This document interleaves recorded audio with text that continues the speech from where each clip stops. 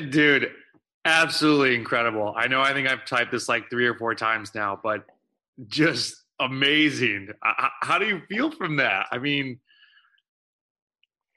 Feel good. The I think actually in an odd way, the harder transition was when we did the change from 100 to 200 miles. I actually felt worse waking up after a 200-mile ride in the heat than I did the day after I woke up in this ride. And I think because your plan had it sort of stair stepped up over mhm. the summer, so I don't think that even though the big end numbers were getting bigger, the steps were getting smaller. Okay. Um, so I That's a think that good, see, this is a good, man. And I mean, I don't know if we ever talked about this. I've ridden long rides.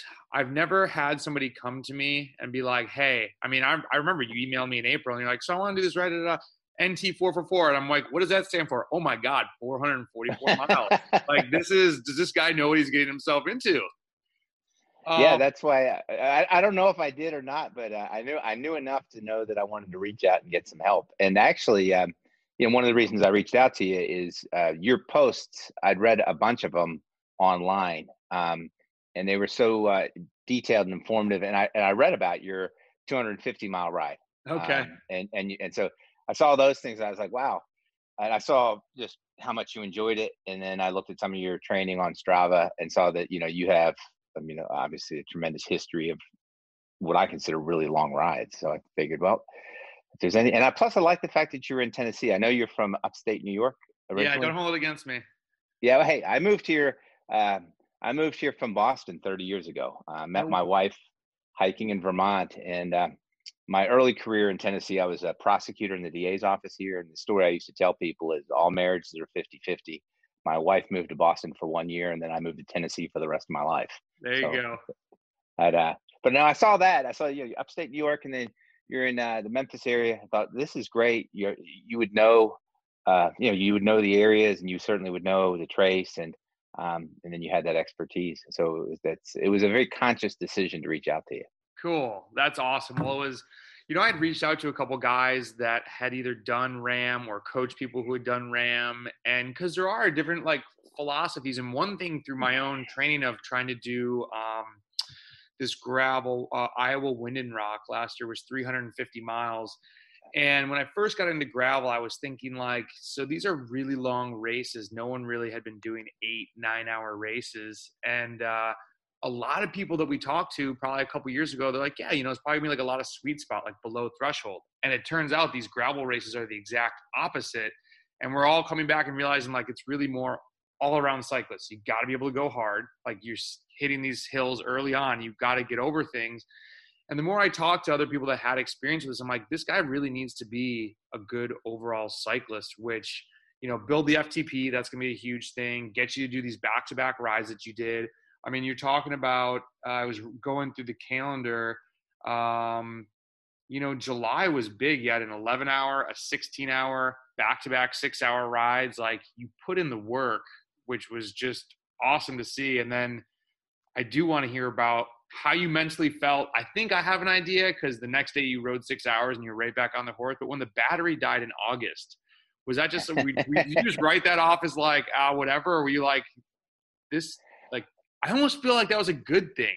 Yeah, I mean, I think in retrospect, it was a good thing. I had a busy week at work, and so I think that even though I thought I had prepared myself for it, I obviously forgot to charge. I ride on a Madone, and it's got a power meter charger on the bike, but it's also got the Di2 charger, and I forgot Yeah. to charge the Di2, and it just it's one of those things you don't have to charge that often. It's one of those Yeah. I would have thought I had done it, but yeah. So I got out there, and when I went, I was I ended up riding, like whatever 60 miles that day, and it started raining. Actually, there was a thunderstorm as I was coming up, which is the first checkpoint on the ride. It's like 55 miles, so there's lightning, which was really kind of close and unsafe. It's pouring rain. I've lost the battery, and Dawson, my crew, is sitting underneath the awning of his van, and he says, it could be a lot worse. It could be 6 weeks from now, and this could be happening. So There we you both go. we both laughed, and we drove back, and then just figured, well, let's, and having a committed crew guy, I mean, he said, well, we'll just, we'll come back next weekend and do it. I was like, all right, you can do it. And so I think having that was good, because then I spent the next week, I took a little bit off my work schedule and really dialed in on it, and double checked everything, and then had a really good ride the next week. Really good. And that was the 300 mile. 317 hours. And yeah, I was going to ask you, what was the total time? Because when we first started chatting, I think you said a goal time was like 32 to 42 hours total time, if I remember correctly. Yeah, I thought that I thought if everything went right, I could go 30 hours. And then I thought, depending on how much sleep and resting off the bike stuff, it could be 32, 34. The Ram qualifier and the sort of cutoff for this event is 44 hours. And okay. So my actual time was 27 hours in 24 minutes. Of that, 24 hours and like 5 minutes was actual ride time. I mean, you crushed it. Yeah, so it exceeded anything I thought I could do, and I didn't. It's such a long distance. I had no, I didn't know I didn't know what was realistic. Mm-hmm. I mean, if you go back, if I look at it, I think the 4 splits, the 100-mile splits, were pretty consistent in this ride, and they're pretty consistent with what I was doing. 100 or 200 or 300. So I didn't really drop off that. The whole idea was like not to fade too much. Yeah, so you finished well though. I mean, like it wasn't like you were so far from being like I crawled across the line. Like looking at the file, I was like, this guy's still riding. Yeah, and it's interesting. There were definitely lessons learned. Like if do it again next year, we'll give it a couple weeks and decide that. But if I do it again next year, I'm pretty confident I could take an hour off, but I could at least take 40 minutes off, just smarter transition stuff. Yeah. 5 and then here and there adds up. Yeah. Even on a 10-hour race, let alone going all night long. I mean, I want to get into that, but first, so I appreciate you letting me record this, because honestly, sure, yeah, this is like, this feat, it's just so far that even a guy, it might have been Patrick that I coach with, he's like, what do you think about this? Because I was talking about your training and what we were doing, and I'm like, dude, it's really long. I think it was maybe in September, I'm like, he's done a 300-mile ride. Once he did that, I'm like, you can gut out 100 miles if you really have to. But what motivated you to first even be like, I'm going to do, like, what sparked this interest? Well, it's really interesting. I'm 58. I turned 59 in December. When I was 18 years old, I decided I wanted to try to run a marathon and ride my bicycle 100 miles. Why? I have really, looking back on it, no particular idea why. But and it's not. It's not like I was an outstanding high school athlete or anything like that. But I've always enjoyed doing things sort of by myself. So I did. I ran a marathon when I was 17, turning 18, and had a good experience with it. And then got a mapped out 100 miles from my house and rode point to point with it was a Schwinn Continental and a knapsack, and so I did that, and I really enjoyed it. So over the years, my background's I've been a runner, and then when I turned 50, I always kid around and say gravity and age caught up with me. I didn't have any serious injuries, but it was one of those things where I just could tell after runs things are starting to hurt, and I had been a recreational cyclist, and I had done triathlons when they became popular, that kind of stuff, but I had not been a serious cyclist. So actually, a friend of mine, my running partner, was dying of cancer, and he switched over to cycling. And so we started cycling a lot together during the 3 years that he was going through chemo and treatment and stuff like that. And we had been running partners for 30 years. So that got me into the cycling and more seriously. And then I just sort of added more and more to it. And I don't know where I first heard of the NT 444, but I like the idea of doing something longer and individual. And the trace is relatively close by, 3 hours away. And so I went last summer and rode a couple 100-mile back-to-back days, and just the beauty of the place. I mean, it's it's no commercial vehicles, no dogs, no stop signs, and no Walmarts, as it says on the race application. And so you can kind of lose yourself. So last summer, I thought about it, a year ago, but then I thought it was way too far. And then this year in May, or I guess it was January, I thought I could do it. And then in May, that's when we started, doing the 100-mile back to back. And when I finished the 200-mile ride we planned in June, my daughter crewed that. I got to the end of that and I told her, there's no way I can do it because at the end of 200 miles, and it was just, I it think you was told me hot. It that. was too much. Yeah, I said, there's no way. But I figured, well, just recover and then plan ahead. And then this summer, the July rides, because they were all on gravel, and so Yes. to do some of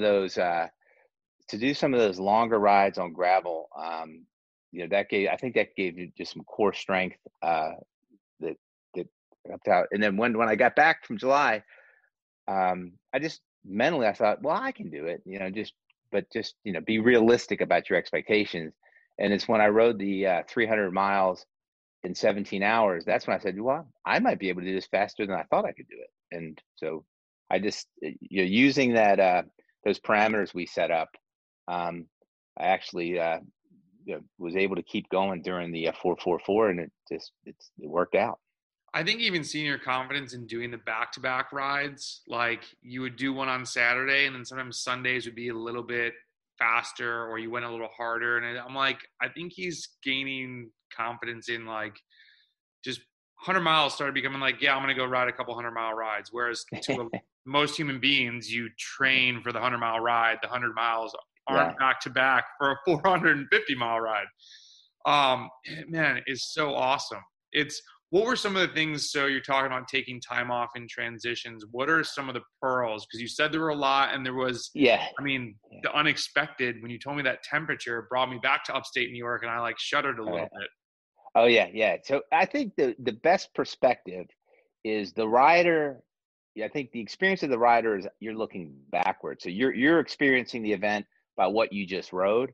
And then the crew person, a good crew person, is looking forward. So this happened several times where, like when it got real cold, I mean, it dropped down to, according to my Garmin, it was 39 degrees. According to the car thing, it was 41 degrees. So we went from 75 to 41 in a couple hours. And so Dawson he said to me, he said, do you need to go ahead and, put on your longer stuff? And I'm like, no, I'm good. I'm good. And of course, so then 15 minutes later, I'm pulling up to the van saying, I'm freezing. So, I could have saved myself 5 minutes by just being ahead of that transition. Okay. Same thing about an hour and a half later, he asked me, he said, are you hungry? He said, you're burning a lot more calories than you are in these summer rides. And I was using, mostly liquid, Spiz and the Tailwind. And I was like, no, I'm fine. And literally 15 minutes later, I'm flagging him down saying, I'm hungry. So pulled over, and then he brought, he's got a background in all sorts of trail running and adventure stuff. He's ridden the Continental Divide ride from Banff down to Mexico. So he's got a lot of trail riding experience. And so he had brought along these small new potatoes that were cooked, and then olive oil, rosemary, and salt on them. And sounds amazing. Apparently the trail runners go crazy over these things. So he gave me one of those. I was like, wow, this is great. And then so he said, let me put a few in a Ziploc. I'm like, no, I'm good. And I just grabbed a handful and stuffed them in my jersey pocket of these oily potatoes. And Dawson and his wife they're just laughing at me as I took off. But that turned out to be a real saving thing, because all the other rides I had done strictly on liquid nutrition, because I felt like it was easier to measure the carbs by the hour because I could just do it by the bottle. But I didn't appreciate how many more calories I'd be burning in that cooler weather. And I could have got myself in real trouble if I didn't have someone looking ahead.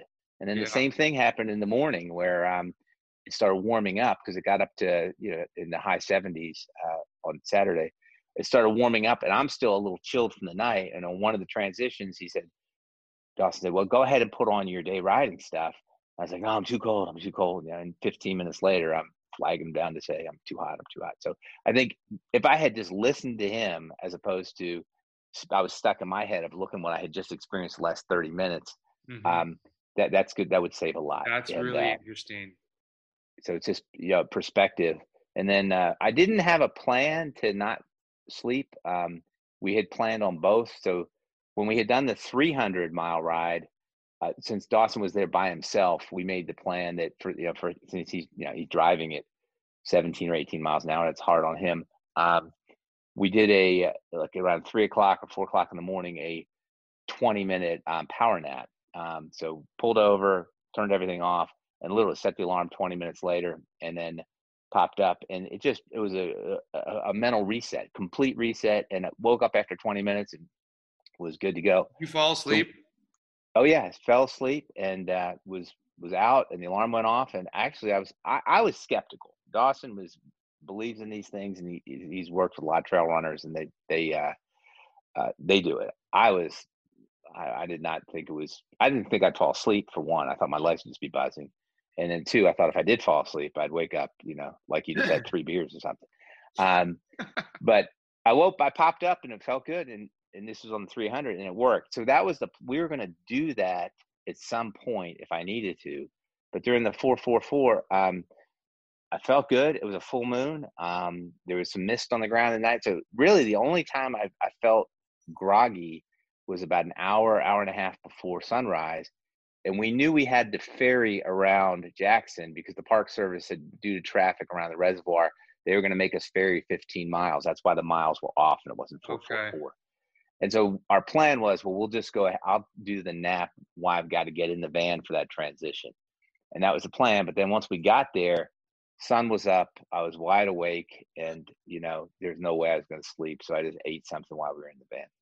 That's really interesting about the nap, because intuitively I would also think, like, I don't want to take a 20-minute nap and then have to try and ride again. And even if I'm like, if my alarm's going off at 5 and I happen to open my eyes at 4:30, I just get up because I don't want to have to get up again.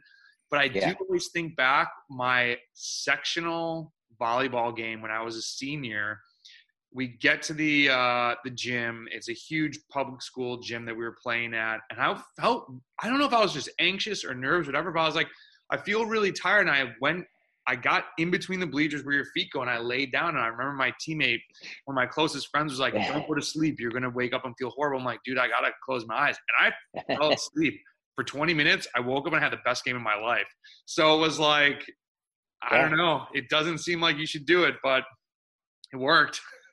Yeah, no, I think, and I've done some actual research. There's some research papers on it. I think you'd find it pretty interesting. They call them like cappuccino naps or something like that, where people are actually drinking a cappuccino or taking a caffeine pill before you go down, because the idea is it takes about 20 minutes for that stuff to get through your system. Then you take the nap and you pop up, and then you're clear headed. And there's there's research that backs it up. Yeah, and there's like micro naps where they're talking even seconds, or like, I think there was one about like, there's the difference between an 8-minute and a 20-minute. I think naps are amazing. I will take them. Like, I do think the refresh is huge, and especially now, like working behind a computer so much, if I like stop, sit down, close my eyes, I'm like, okay, I feel a little bit back to normal. Yeah. So what are some other lessons you think maybe that you learned besides listening to the pit crew as opposed to just your head and looking forward? Yeah. And again, I think it's perspective. It's not looking back at what you just did, but trusting somebody looking forward. I think that was trying to think some of the other thing. Oh, well, the making sure not to go, it seems so elementary, but not going too hard during the first 100 miles. I mean, you're excited, you're ready to go. Yeah. But every single one of the hills that I hit, I just made sure to back way off. Because in this ride, the first 70 to 80 miles is significantly more challenging than the rest of it. It's there's a little over 13,000 feet of climbing in the whole thing. But I knew from doing some of these other rides that if I was going a little too, if I was getting too close to the FTP during the first 50 or 60 miles, you just can't shake that out of your legs. Mm-hmm. And I think just by being conscious and watching the power meter and then backing off, I think that was.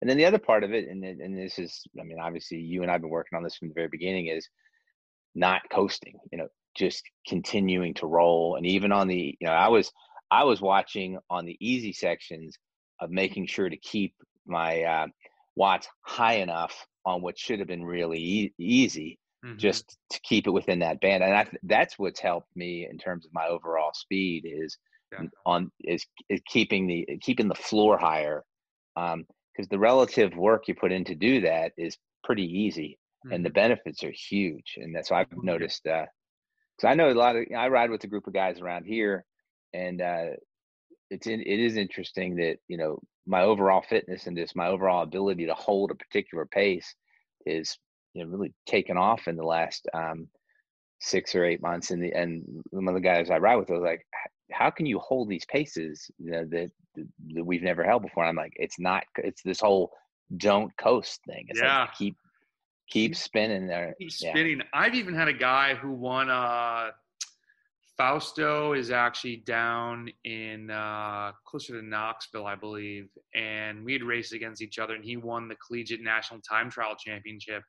And he was saying one time, he's like, man, these 5-6 hour rides, that no coasting thing that I read that you tell me to do that I thought was BS, I can't believe how much that works. I mean, even just later in the ride, your legs are just used to pedaling. Whereas if you're, people are amazed when we first started talking, and I'm like, look at this ride, you coasted 40%. And they're like, no way. I'm like, look at what the file says. Like it's just, we're chatting, we're talking, and it's just when you get your body to just continually work I don't know. I'm just the biggest believer of that. Go actually. Well, yeah.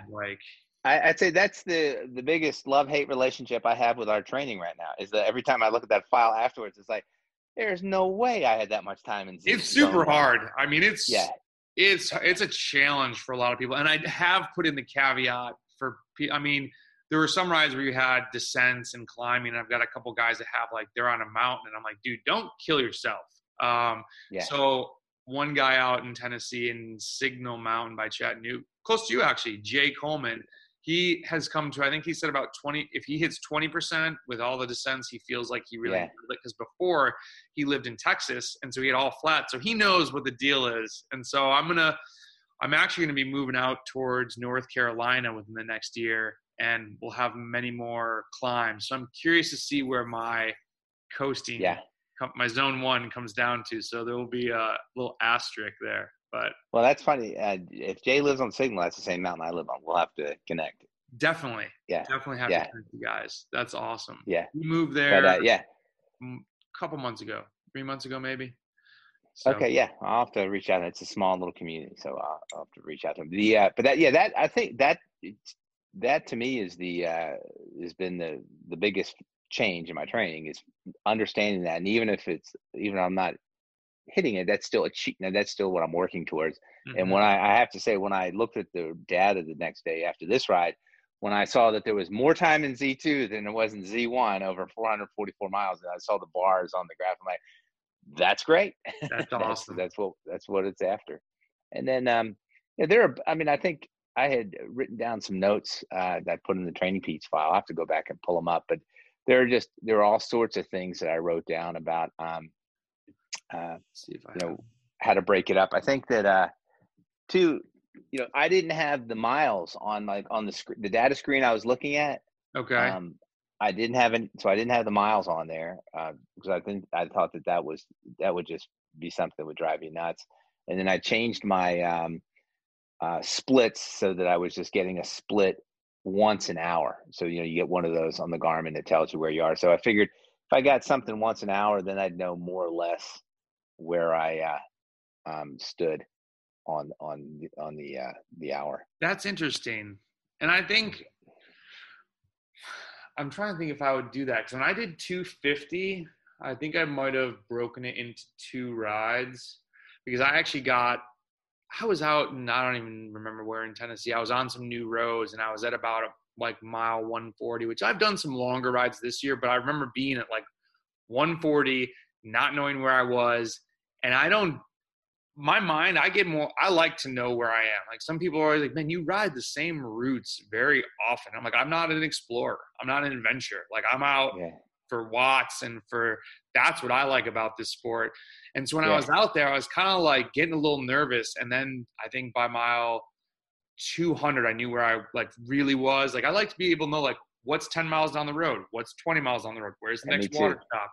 So I think I would I don't know what I would do for that, because it has to be a little intimidating if you look at mile 75 and okay, I've got 300 and 50 more to go, that might be a little bit of a screw with you in not the right way. Yeah, and I think that's another reason I think why I did a lot of the longer rides on the trace. I mean, there are plenty of places around here to do them, but I just figured, if this is where you're going to be doing the actual, ride for over 400 miles. I think since January I've done that first 100 miles 7 times. So for this to be the 7th time, and in all sorts of conditions, like that 300-mile ride, the first 125 miles of it was in rain. So to have done it in all different conditions, and then last week the conditions were perfect. Yeah, absolutely. It was 72 I was saying a degrees prayer and for you, sunny. man. I was like, oh, that makes a huge difference. Any cyclist knows that. Oh gosh, yeah. I mean, I sort of lived in fear of what it could do. I'm pulling up the training piece file. See if I have the. Yeah, you were talking a few notes about the drinking maybe 24 ounces every hour and a half. I don't think Yeah. that's Oh too yeah. much. Yeah. Yeah. So that was something I was curious about. Is that the liquid nutrition? Are you familiar with Spiz at all? What that Spiz stuff I'm is? not. So I used to use the Science in Sport. It's just like a regular maltodextrin type drink. Yeah. I use some Torque stuff now, very similar. Um, I was surprised when that was your game plan, but you had done it for so long and you had trained this way, and so I wasn't gonna throw a wrench in that. I like food, not necessarily real. I like bars and shoes and things like that. Um, and I do like to drink, but I'm only taking about 40 grams of carbs an hour from liquid. Um, so yeah, but it seemed to work for you. I mean, you were very confident in that. Yeah, what I'd be curious about is I was always worried about not having enough liquid in terms of just dehydrating, because I know in the summertime when I did some of these rides I was drinking at least 2 bottles an hour, and Definitely. so this time to do the Spiz and then the tail, and the tailwind is that's stuff that a lot of trail runners use, and that stuff I like it, but if it can get kind of syrupy if it's too strong. But the Okay. Spiz stuff comes in chocolate and vanilla, and it must have been like a meal replacement thing originally. But Okay. I picked it up. Some of the Ram folks have used it as a sole source of nutrition across the country, and it's really good in the sense of you feel satisfied, you don't get hungry with it, and I've never bonked on any ride when I've used it. But my question was, and something I have to play around with, was I drinking too much? Because I was having one of those Mhm. 24 ounces, 45 minutes, and one of the tailwinds, 45 minutes. So 2 of those in an hour and a half. And I was just surprised at how quickly liquid seemed to be passing through my body. Yeah. And so, Hmm. and that just, I guess, scratched my head. But the opposite would be worse, right? If you were behind that curve, you'd If probably you get never get done. behind, it's over. It's game over. So it was 24 ounces of fluid and the Spiz, or 24 ounces total? Yeah. So every 45 minutes, 24 ounces. One of those had the Spiz in it. One of it had the Yeah. tailwind. So it was 90 minutes for 2 bottles. And I think you probably could stretch that to maybe closer to 2 hours, but I didn't want to. Yeah. And I think with 2 hours, I think that would be fine. I mean, you did say you were peeing every hour and a half, though. So it was yeah, like, it yeah, was going yeah, through. it was definitely going through. And I was wondering, how much time am I losing doing this? And I'm probably, I'm a little larger than the average cyclist. So, it's figured, well, probably if you're going to be error on the side of a little too much, right? Yeah, because I think naturally too, if you're just drinking too much, eventually your body with the riding, it's just gonna kind of turn off and be like, you're not thirsty, unless Yeah. if you start forcing it down too much, you're gonna know you're like, I'm full, I don't need this. So Yeah. I agree, especially for something like this, more is better. It's not And then always the case, but more is better. and you had a suggestion that worked out well. I know when I was talking about, because I had on the 300, I didn't use any food, solid food, except I brought some crackers along that seemed to just do well late in the ride, just kind of settle your stomach. And then you had suggested like crackers. That's the last thing I would eat. And you listed some things that you would eat, and you Yeah. put fig Newtons. And I was like, fig Newtons. And I remember from my running years, it's like fig Newtons on like really long runs. I liked. So I had a pocket full of Fig Newtons from 100 miles on, and it's amazing how just a small Fig Newton every 15 minutes. Yeah, I ate those things from the 100-mile mark through the 400-mile in my left that's pocket. I just got awesome. every 15 minutes I just would pop one in, and it was just enough solid food to Hmm. keep you feeling full. And then and it felt, I mean, I felt like I could feel the energy kind of topping up. So um, at no point during this ride did I ever feel like I got anywhere close to being in trouble. Um, the only I if you look at the files, you'll see right around 400, a little before 400 miles, I backed it off a little because it started getting warm. It started getting into the upper 70s, and what my fear was I didn't want to have some kind of heat event. And it's like I ended up riding 405 miles and then over, right? Yeah, So I yeah. backed it off, and then once I got to about there was 25 miles left to go. I was like, okay, I feel pretty good. So just It's the pushed it in. body does weird things too. Like when you were talking about the temperature things, that's what I've noticed on long rides. Like even on a, I mean, I'm gonna say long, not compared to this, but like on a Yeah, 150, 160 mile. I was out one day and my like face was getting hot. And granted, it was a little bit more in the summer here, so I don't know if it was just the sun, but I think you're just burning so much food. You're on the bike, you're moving, and I was like, I could feel heat coming off of me, and it got me a little worried. I wasn't too far from home. I'm like, you know, probably not supposed to be doing this, but pushing things to the limit. But it was, yeah, I was watching on the app you had sent me throughout the day, and you finally hit. I think I saw it at 370, and then it was maybe you had taken a pit stop or something. But I remember refreshing, and I was like, he hasn't moved in a little bit. I'm like, maybe it's the app. I'm not going to worry about it. And I think maybe that's when I texted you, and then I was just like, I'm gonna refresh this a little bit. And I forget how it like blinked or whatever. And it was like you were at the finish, and I was like, oh my God, he finished this. This is so great. It is so yeah. inspiringly. Like it is, What oh man. my kids asked me and my wife before the ride, they said, well, do you think you can do it? And I said, well, I can remember from my marathoning days, there's a big difference between running 20 miles and 26 miles. It doesn't seem like it the average person, but it's like, it is a big difference. And so the same thing with this is like, I went into it with a real healthy respect that there's a big difference between riding 300 miles and over 400 miles. And so I made sure that even when it was like 250, 260, 280, it was really interesting. People, there were, the other crews are there, and you go past people and they're like, you got this, you're 300, it's nothing now. And I'm like, yeah, there's 140 miles left. It's Yeah. like, and and your advice, you sent me a message a couple days before the ride. It said, remember, no matter how far you're into this thing, you have a long way to go. And so Yeah. I kept hearing that in my head. And so I think even when I got to the high 300s, and there are mile posts on the Sure. trace, and so most of them, I didn't pay attention to, but I did consciously watch. And I said, look, until this thing gets to under 20 miles, this is not done. And so Totally. you could very easily at 40 miles out um, mess up. Done. So That yeah, that's why I was keeping it, within. I never felt like I got into a place where you had to dig super deep, where you couldn't dig yourself out of it. I kept mentally saying to myself, leave a little reserve, so that if you need it in the last 10 miles or 5 miles for that matter, it'll be 100%. there. It's Yeah, so we'll give credit to Whitney, who is one of my buddies who does ultra stuff. And his mantra is, uh, "There's a lot of what is it? There's a lot of later," and just always thinking like, even 200 miles, you hit 120, you still have an 80-mile bike ride left.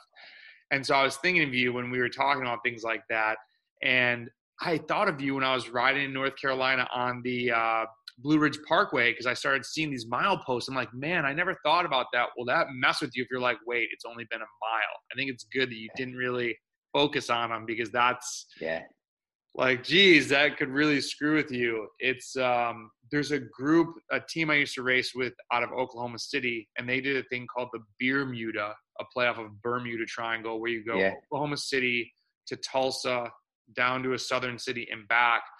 It's 420 miles, and twice a guy has crossed to like 395, 400, and it's just lights out.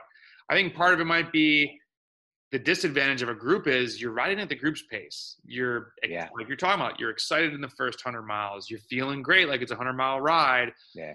300 miles later, and somebody had offered to like, I'm going to try and push you for 20 miles. He's like, I need to get off the bike. Like, it's over. And has stepped off the bike and gotten in the van and just hasn't been able to complete it. And it's just like, oh my God. You wonder when you haven't gone that far, how have you gone that far to get off? But I think you're so smart in the way you approached it, of having the respect for it and thinking 20 miles, like sometimes it's lights out and you can't do, that's willing the pedals at that point. It is over. Yeah, that's exactly right. And that's what, I knew even by halfway, I said, okay, I'm going significantly faster than I had, when I set the goal, when I had planned. Mm-hmm. So I said, when I got to the high 300s, I'm like, just back off a little bit. You're going plenty fast, it's, and when you get to the end, you can pick it up at the last part. Because I was concerned a little bit about that when it started getting warm. And I saw there were a couple guys I passed in the last 50 or 60 miles who were clearly struggling, that had just, you could tell they were getting close to the end of their day. And I thought, man, I do not want to be in that situation. No. Well, so you finished 9th overall. Yeah, that I was really surprised with that. Yeah. So cool. I mean, you have people from all over the world. Do you know how many people did not finish?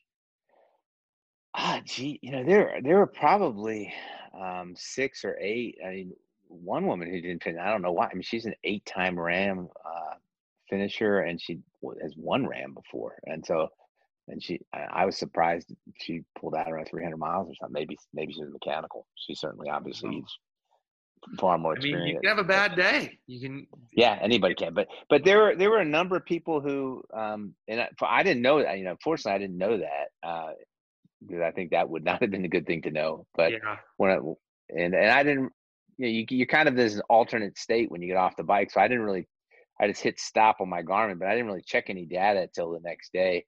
And then it was actually the wife of Dawson, Stephanie, she was handling all the technical stuff. She, the next morning we went out to get breakfast. She said, "You were 9th overall in this thing."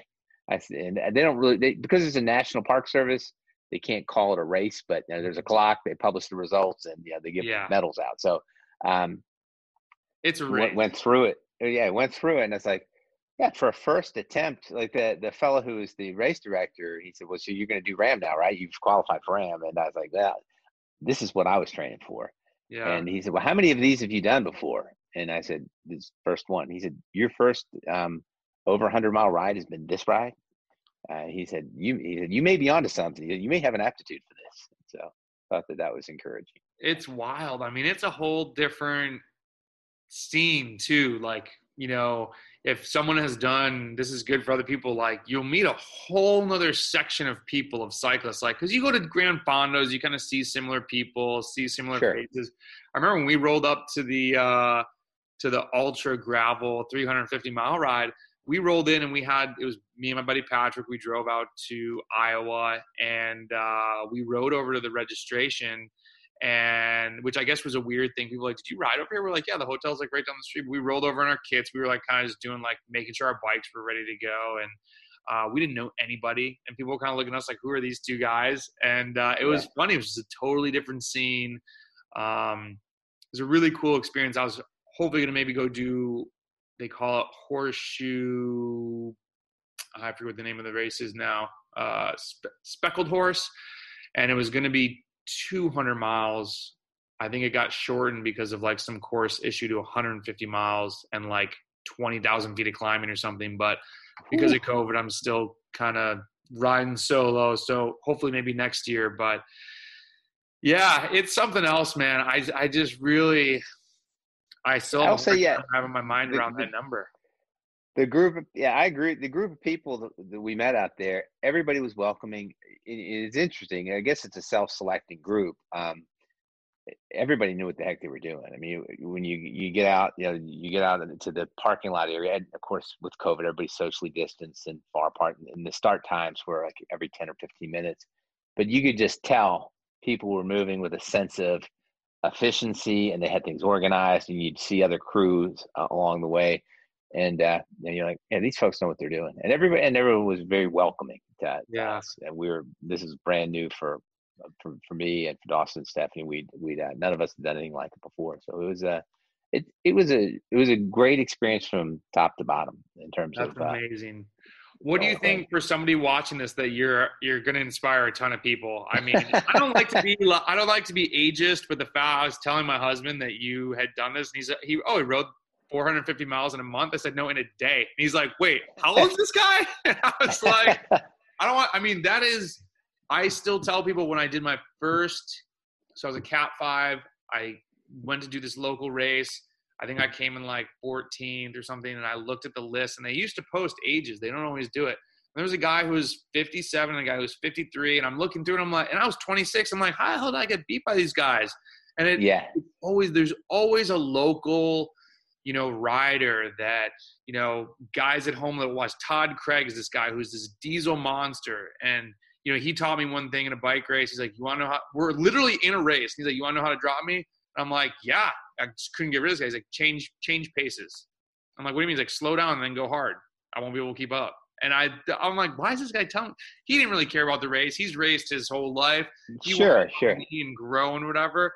But what are maybe 3 things that I think you were prepared? I don't want to steer your thunder. What are 3 things that if someone's like, man, I want to make a big goal? Maybe someone who's only ridden 30 miles and wants to go to 100 miles or 100 miles. Yeah, what are 3 things I think too. I think the first thing, and I learned this early on from our working together, is don't get yourself blown up by your local group rides. Those things, they're enjoyable. I mean, I still like riding with the guys a couple times a month. But if you have a goal, something like this, you do that once a week. Mm-hmm. That is a very different path than trying to get to something long like that. And I think that,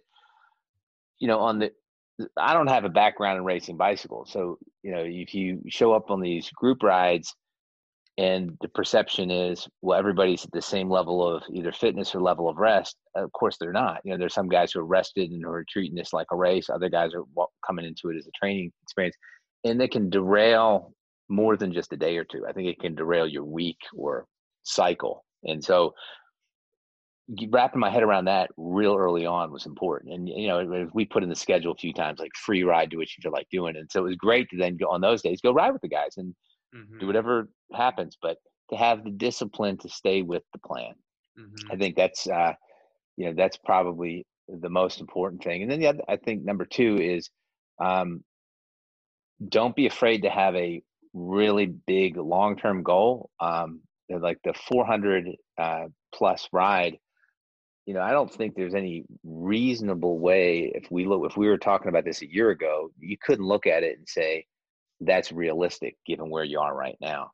But set benchmarks in between. It's those steps you're talking about. And so to go from 100 to 200, that's a 100% increase. But 200 to 300 is only a 33% increase, and 300 to 400 is only a 25% increase. So I think that it actually gets easier the deeper you go into the training. And then probably the most important thing I've learned from our working together is the benefit of those rest cycles is to truly be disciplined on the rest. And that's true. I mean, I've always believed in rest, but I mean, you've got me paying attention to the sleep and the nutrition on the rest days. And if I treat that as, I sort of block that off and make sure even to not let outside activities on those rest days, take my energy in a different direction. And so that the first couple times I did that, and then coming back into a new cycle, I was like, wow, this is something. How it builds, there's a snowball effect over cycles. It is incredible. And I think you have that. You just said it like, when you're talking about the group ride, not only kind of taking things down the road for the next couple of days, it can screw the cycle up, and people don't necessarily see that. Those are the athletes more that I try to explain to them, you're just exercising. You're not building. You're going out and getting tired and getting very tired. And neuromuscular fatigue is a massive thing that it snowballs. And so when you're saying these rest cycles, the number of people that are like, man, two things. Number one, you make me train way harder than I ever would have trained on a micro and macro scale, but you make me rest so much. And people hate it at first, but then they see the benefit of like, you are literally absorbing all of that hard work from 3 weeks of training. Your body needs to absorb it. And usually after 2 or 3 days, they're like, I'm fine. Let me ride. I'm like, just wait. Like, you're not ready yet. And I love that you said that, because it is such a huge component that, I mean, even in my own calendar, I put in the rest week, because by Wednesday I'm like, I want to go ride 60 miles, but like, that's not the game plan. And it's easy to lose sight of the forest when you're in the trees. And I think and to have that discipline, it's hard. You got to give it the respect, the rest cycle that it deserves. And I think if you do that, then it gives you permission to obviously push on those harder weeks. But that's been great. I think you and I've been working together since February, maybe, or no, it was actually April.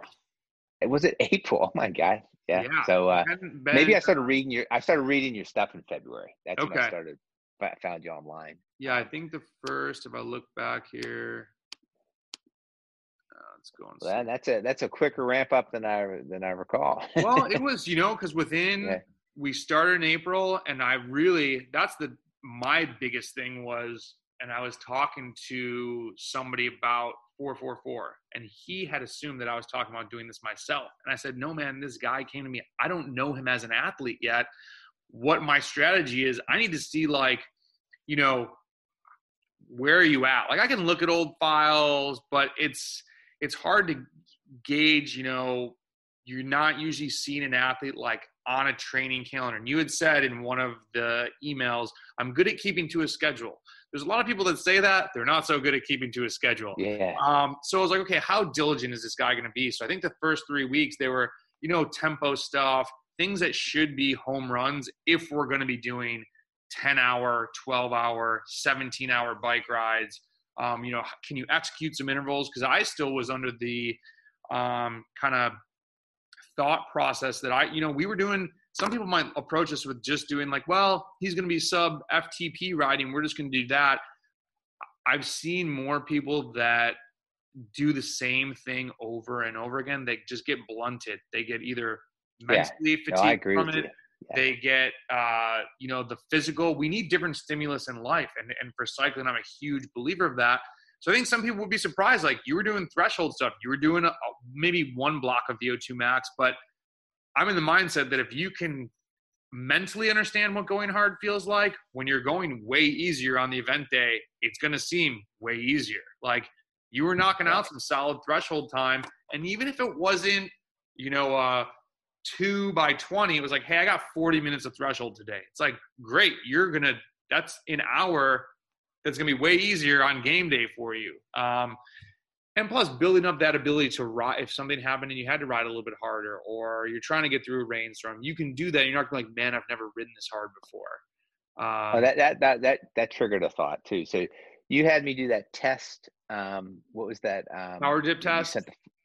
No, there was something else where you sent the file off and somebody else analyzed it, and it comes back with the inside test. Yes. The inside test. So the benefit of that, and obviously that's for, far more talented racers than I am, in terms of where I fall in that thing. But the benefit of that was, so I knew in my head from the analysis that the certain watts that basically, if you're keeping nutrition, you could burn forever, on that. And so when I was getting deep on these long rides, I knew, because I had seen the science behind that and seen the report, I was like, I'm 20 watts under what I could theoretically hold forever. So that gave me the confidence of like, just get through this little rough patch here. Yeah, your body can do it. It's like you've got the ability to do it. So that thing was really valuable, and I've gone back and looked at that a few times. Especially as you getting into like a new cycle and trying to figure out, all right, well, where are you? And you go back and look at that, and I'm like, well, and they break those different graphs down. I can't even keep them in my head, but to go back and reread that file and look at it, I'm like, that's very helpful in terms of giving you some structural confidence of where we're going.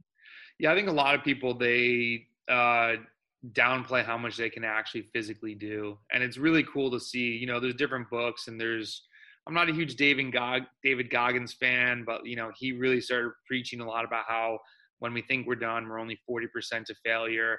And the cycling is a funny thing where, I've had I can't even count the number of rides where like it takes 2 hours until I start feeling good. And usually it's on a Sunday ride, like a back-to-back ride. I'm like, man, this is tough. You keep pushing through, and then you're like 60 miles in, and all of a sudden, like somebody flipped a switch. I'm like, man, I feel great right now. Yeah. I don't think anybody knows what that is. I think it's part of the body wants to get some rest, and you're telling, no, I'm out here riding. This is the lot. You'll rest tomorrow, but we can definitely push more than we think. And there's the head of USA Cycling, Jim Miller. I was talking to him on the phone probably maybe a month ago before he went out to Worlds. And we were talking about some training philosophies, and he really is a big believer in that like you can do more than you think, and athletes can do more. So it's good to hear you say that too. I don't know when I'll stop telling you how inspiring this ride is. It really, it's incredible, man. I'm like, maybe I'll go ride 100 miles this weekend. That feels like nothing now. You're going to step the bar up for so many people. It's amazing. I'm excited to see where you're at, let's say in like July next year. Right. And the one thing too, you had talked about how when you were doing the gravel rides, you were up in Maine. So for people that do ride gravel, they know the difference that your body feels if you do 100 miles on gravel versus 100 miles on the road. Number one, you can't coast, but the physical aspect of it. But you're also pretty diligent with your weight training, which I think is huge for injury prevention. But I think also when you got to go do something for over 20 hours, like you want to be strong. I think that was a really good thing that you. Yeah, I don't lift with heavy weights. By any, but I think the consistency, and then and I've got a little setup in my barn. So when I'm up there, I've got dogs and chickens and stuff. We got a little outdoor area. So, but I hit that stuff. And even sometimes on a weight training day, if I don't have enough time to do a 40-minute block, I'll do 20 minutes in the morning when I'm first up there, and then do 20 minutes in the evening. But yeah, to not let that day go by and be a red day, on Training Peaks, right? To make sure that thing's green. And I think that, and that again, that snowballs as well. Big time. But when you turn off the record, I got a question I want to ask you about the future. So when we finish the recorded portion, I want to talk about that. Sure. Yeah. Well, I'm good, man. We can cut this here. And actually, I'll just clip it out from the end here. So Okay. Man, thank you. Well, I'll say this. I'll say thank you for sharing all of this. This is extremely beneficial for so many people. And I'm excited to see just where things go for next year. So